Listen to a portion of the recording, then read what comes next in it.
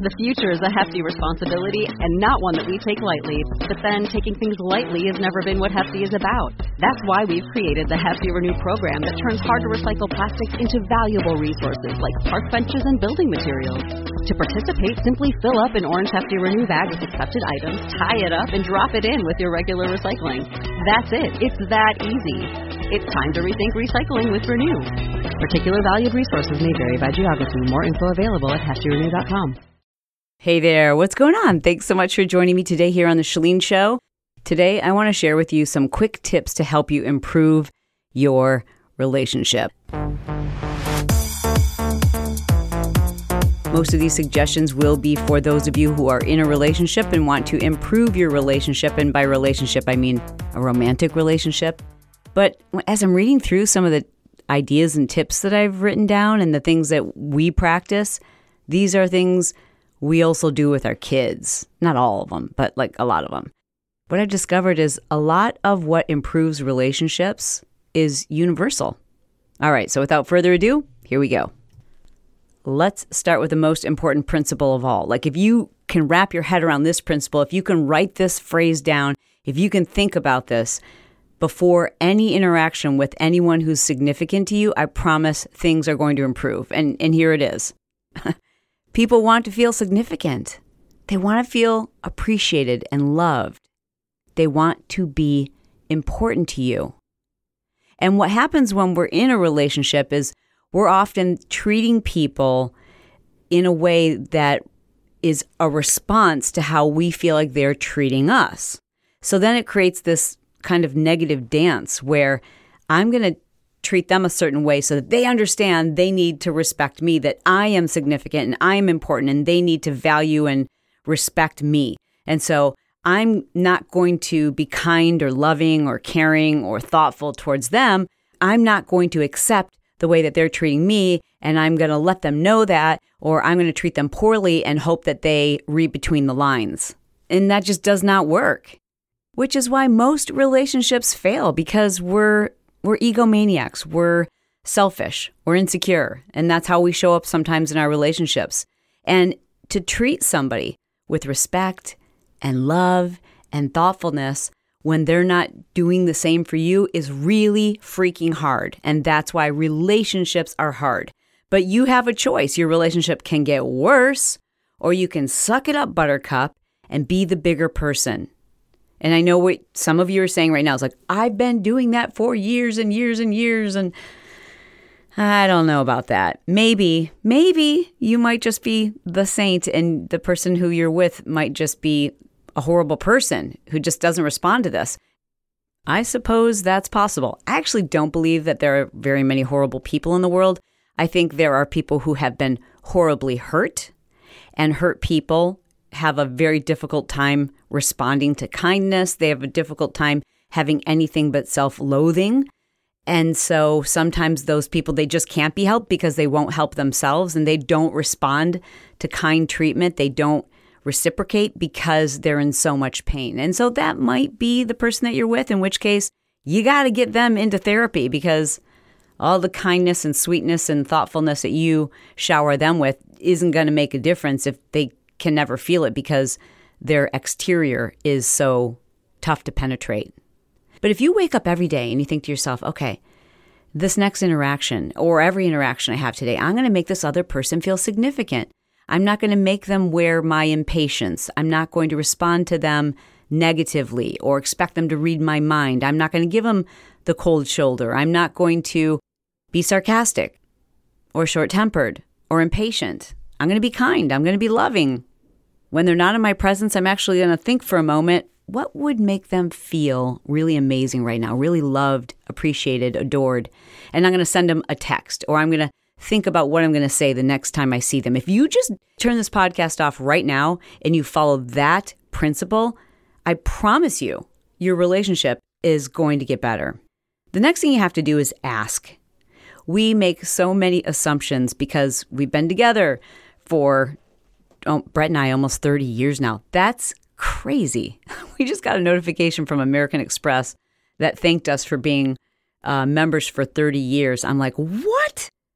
How is that possible? I am just 30 years old. At least that's how I feel. But even though we've been together for that long and American Express members for that long, hey, this podcast should be sponsored by American Express, but it's not. Even though we've been together for forever, I make assumptions sometimes. And especially I did for the first probably 15 years of our marriage. And he made assumptions about what I was thinking and feeling. And now I've learned to ask in a way that isn't confrontational, to ask in a way where I'm really trying to get to the bottom of how it is he feels or what it is he's thinking. I don't make assumptions that the reason why he wants me to do X, Y, and Z, or the reason why he's acting a certain way is because of a story I've put together in my own head. I've got to ask him.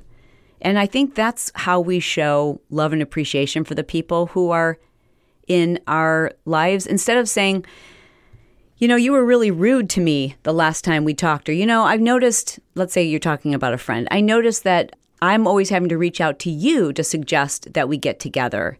Instead of responding in a way that's accusational, just ask and say, I notice that I tend to be the person who's suggesting we get together. And I'm wondering if that's because you're super busy, and I don't want to make any assumptions. I certainly don't want to assume that you don't want to spend time with me. I really want to know what's going on in your life so I can show up better for you and not take it personal. It's saying to your significant other, your boyfriend, your girlfriend, your spouse, hey, I notice when this happens, a little shift, a change. Now, you don't always want to say, hey, I notice that when you come back from your mom and dad's house, you're in a really bad mood and you're very short with the rest of us. Don't say that, because that in and of itself is so accusational. Instead, you might say, hey, I noticed that when you come back from your mom and dad's place, I just noticed kind of like a little shift in your energy. I'm wondering, what does that feel like? And how do they make you feel? What is it about going to their house that, I don't know, impacts you in a way or shifts your mood or your energy or your focus? Just ask questions without labeling it or giving it a negative label. That's my next tip. Avoid negative labels. There's a million ways for you to get your point across without making the other person feel like they've been backed into a corner, or that you're making accusations about them, or that they just are not understood. Here's what that might look like. Let's say you notice whenever there's a discussion about the kid's school, that your significant other gets really defensive, really angry, really short-tempered. And that's your observation of their behavior, the way that they respond. But if you were to tell someone, hey, I notice you get really short-tempered, really angry, really defensive, that's going to make them what? Feel more defensive. And does that help them to feel as though you see them and you understand that they're going through something? No, it doesn't.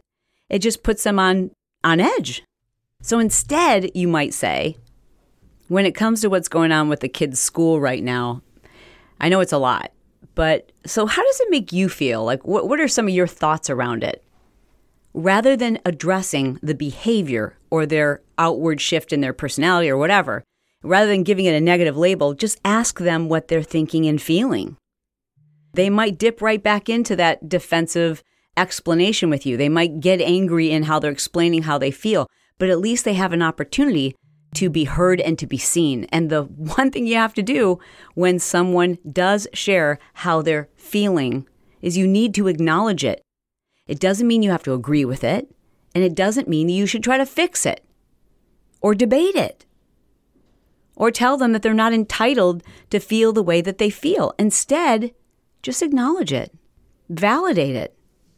I get it. I completely can understand how that would make you feel that way. I can understand why that's what you're thinking. And then leave it at that. Even though in your know-it-all brain, see, now I'm talking to myself, even though in your know-it-all brain, what you want to say is, you know what, you're wrong because X, Y, and Z. And let me explain to you why your feelings aren't accurate and why the way that you're responding isn't helping matters.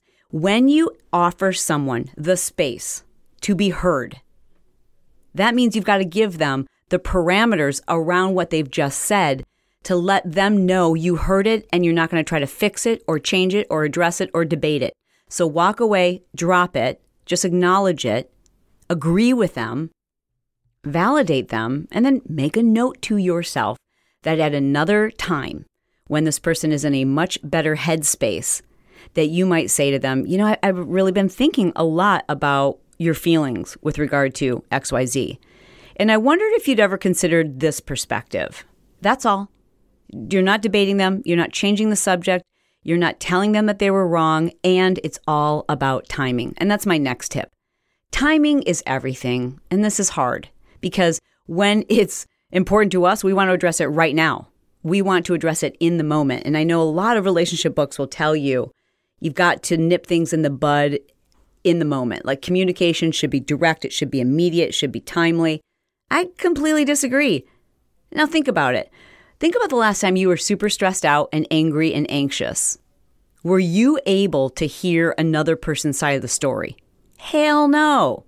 You just need to be right and you need to shut it down and you need to walk away. So in the moment when people are agitated or frustrated or just not in a good space, just be aware of that. Like have some common sense and think about it. I know it's urgent for you. I know you want it solved right this moment, but you want it solved ultimately. So if addressing it in this moment helps you to get it out, but it doesn't solve the problem, what's the point? Solve it when you have the best opportunity to be heard by the person you need to talk to. My next tip is keep your friends and family out of it. Period. End of subject. I mean, Brett and I have gone through some pretty gnarly things in our marriage. Because, hello, we've been together, like I said, married 25, together 30. And the worst thing you can do is involve family. You know why? Because they can't help but store those things away. And you are never going to share the story in a way that's favorable or even fair to the other person. You're going to share your side of the story. And your friends and family members, they will remember that. And they will not likely forgive or even forget the story that you shared with them, which, by the way, was probably pretty one-sided. We love to paint ourselves as saints. And I just don't think that's fair. First of all, they're only getting your side, and then they're going to weigh in on it. The only exception to that might be if you really need solid advice, in which case I think you should go to a therapist. Or if you have one, and I legit mean like one trusted friend that no matter what, you know they would take it to the grave. And it works out best if you have information from them that you know they need you to take it to the grave. You know what I'm saying? Like I didn't go to my friends when we were going through, like when I discovered Brett's gambling addiction. I had one friend that knew. I mean, I had close friends who I was spending time with every single day, and I didn't tell them what we were going through. I had one friend who I disclosed it to because I was 1,000% positive she would take it to her grave, and also that she would battle me. She would say like, well, but wait, have you thought about this and have you thought about that? Like I knew she wouldn't just take my side. Now this takes incredible strength because when we're hurt, when we feel wronged, we want validation. So it is our go-to to go to our friends and family members and say, can you believe this? How wrong is this person? It's just like when you're in middle school and you get in a fight and you want to tell all of your girls in your little clique what's happened because you want to be validated. You want them to say like you were right and they were wrong. Well, that is not helpful to a marriage. That is not helpful to a relationship. You've got to question your motives when you're seeking counsel from someone else. First of all, is that person in a position to give you advice? Have they already been through this? Are they more experienced than you? Are they unbiased? Will they take it to their grave? Will they not get involved? And most of us don't have that kind of person. Really, we think we do. We usually don't have that kind of person in our lives. And that's why you got to go to a therapist. A therapist is going to call you on your BS, and they can't disclose anything that you disclose to them or they'll lose their license. Like I have friends that I send all the time to my friend, Dr. Michaela, and she's not even legally allowed to mention that she's treating someone who I sent to her. And that's for their protection and her protection. She could lose her license. So finding a great therapist is one way to do that. Obviously, we've talked about that many times on the show. You can find somebody locally. There's lots of online services now, a couple of which are sponsors of the show, but I won't get into that right now. But I probably should mention to you our show sponsor because it's a good one today. Today, we are sponsored by my friends at Trophy Skin. Trophy Skin became a podcast sponsor when they saw me on social media using one of their really cool at-home microdermabrasion systems. I don't know if you've ever heard about microdermabrasion, but I have gone to the spa to have microdermabrasion done before, and it was great. I love the way it made my skin feel. But then I discovered this little machine that you could take at home, which even when I had it done in the spa, I thought, why couldn't we do this at home? So they've created a microdermabrasion system that you can do at home. It makes your skin so smooth and so clean, and it just gives it this glow, this radiance that makes your makeup go on beautiful. And if you don't wear makeup, God bless you.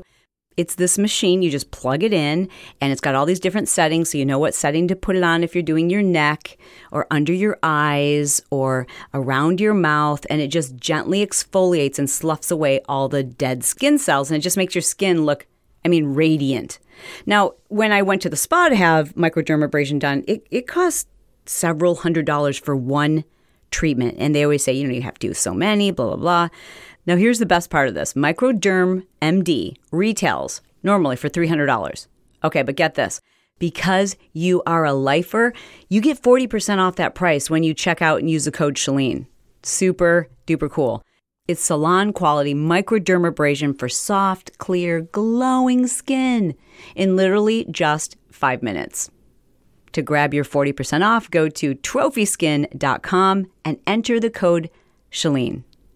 All right, back to the show. All right, back to my tips. The next one involves you making certain that you're not expecting people to read your mind or playing games. Playing games in general, it doesn't work in relationships. It just doesn't. Maybe when you first start dating, I don't know, because I can't even remember that far back. But I do know this. When I need something, when I want something, as opposed to expecting my husband to just know it, I need to take it upon myself while I'm in a good space to explain what it is I really want and why it's important to me without pointing fingers, without saying, you need to do this. Instead, I started off by saying, you know what I really need? You know what would be really helpful to me? Because people love to be helpful. People love to be needed. So if you can help your partner feel needed and instead of feeling like they're being told what they have to do for you, there's a big difference. And that just boils down to you learning how to communicate things. Like, how would you want to be asked this question?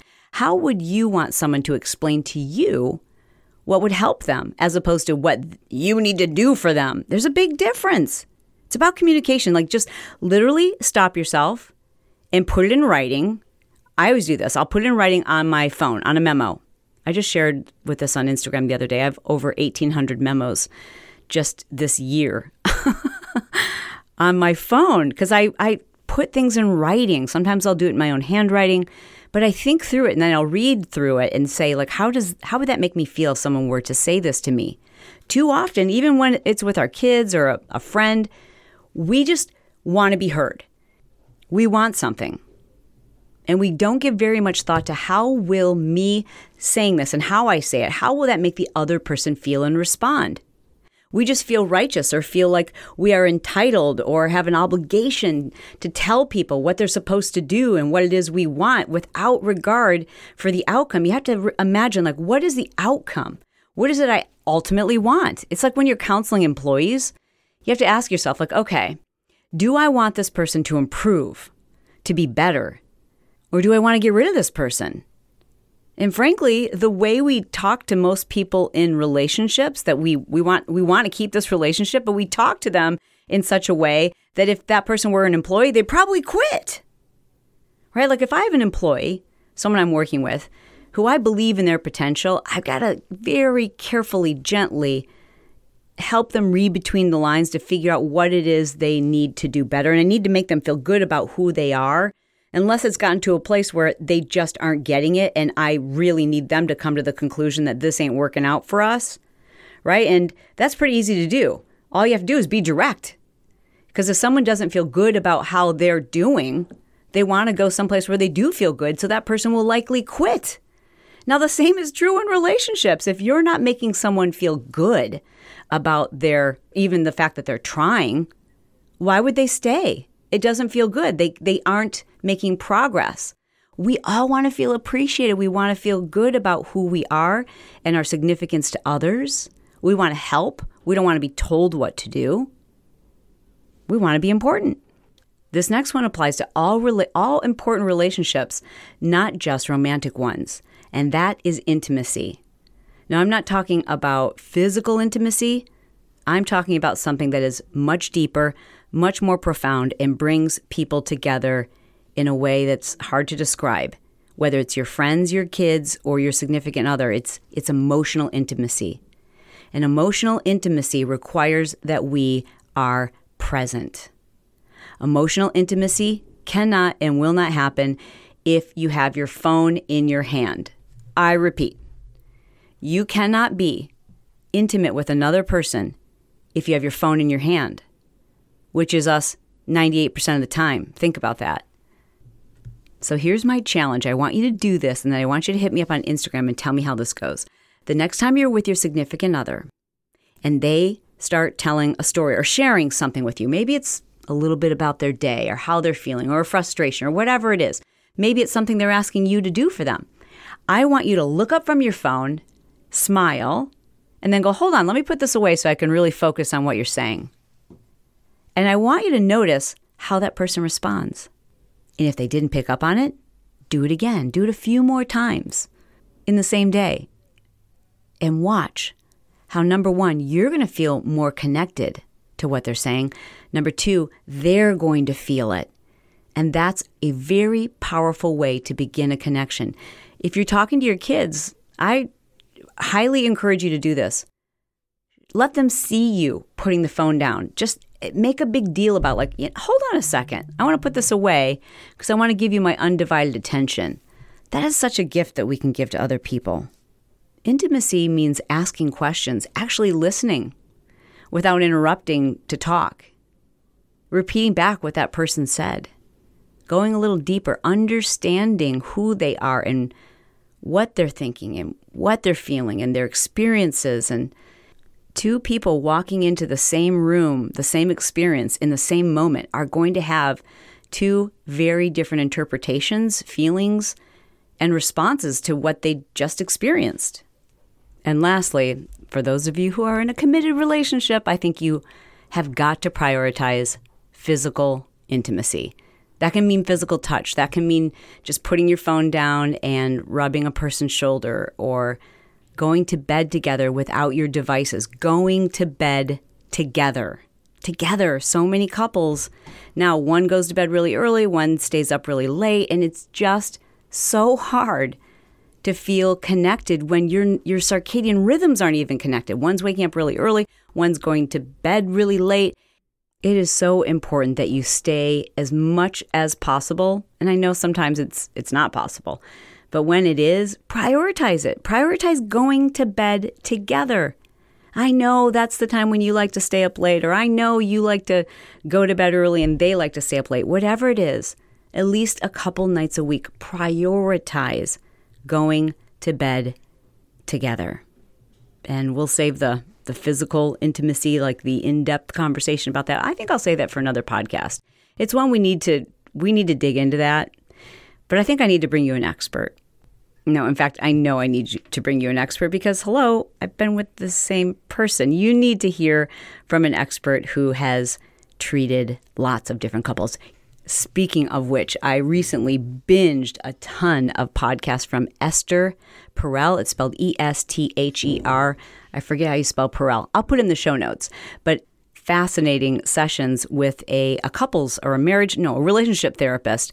And oftentimes it gets into sex and childhood, and it's just really interesting. She treats every type of couple you can possibly imagine, and these are recorded calls, and they're juicy and fascinating. And even if your relationship is nothing like theirs, there's always something I can take away from her session. So shout out to Esther Perel. Maybe we could get her on the show. Yeah, Kristen, let's get Esther Perel on the show. That would be the bomb. Listen, you guys, I love you. I've got all of your requests. I know you're asking for a moving meditation to help reduce anxiety. That's coming soon. We are still going to do a 3-day reset. Depending on when you're listening to this, you might still be able to sign up for it. It's free. You can go to Chalene.com/3-day reset. It's the number 3-day reset. But to stay in the know, be sure to get on my newsletter at Chalene.com. All right, guys, I love you. I mean it, and I'll talk to you soon.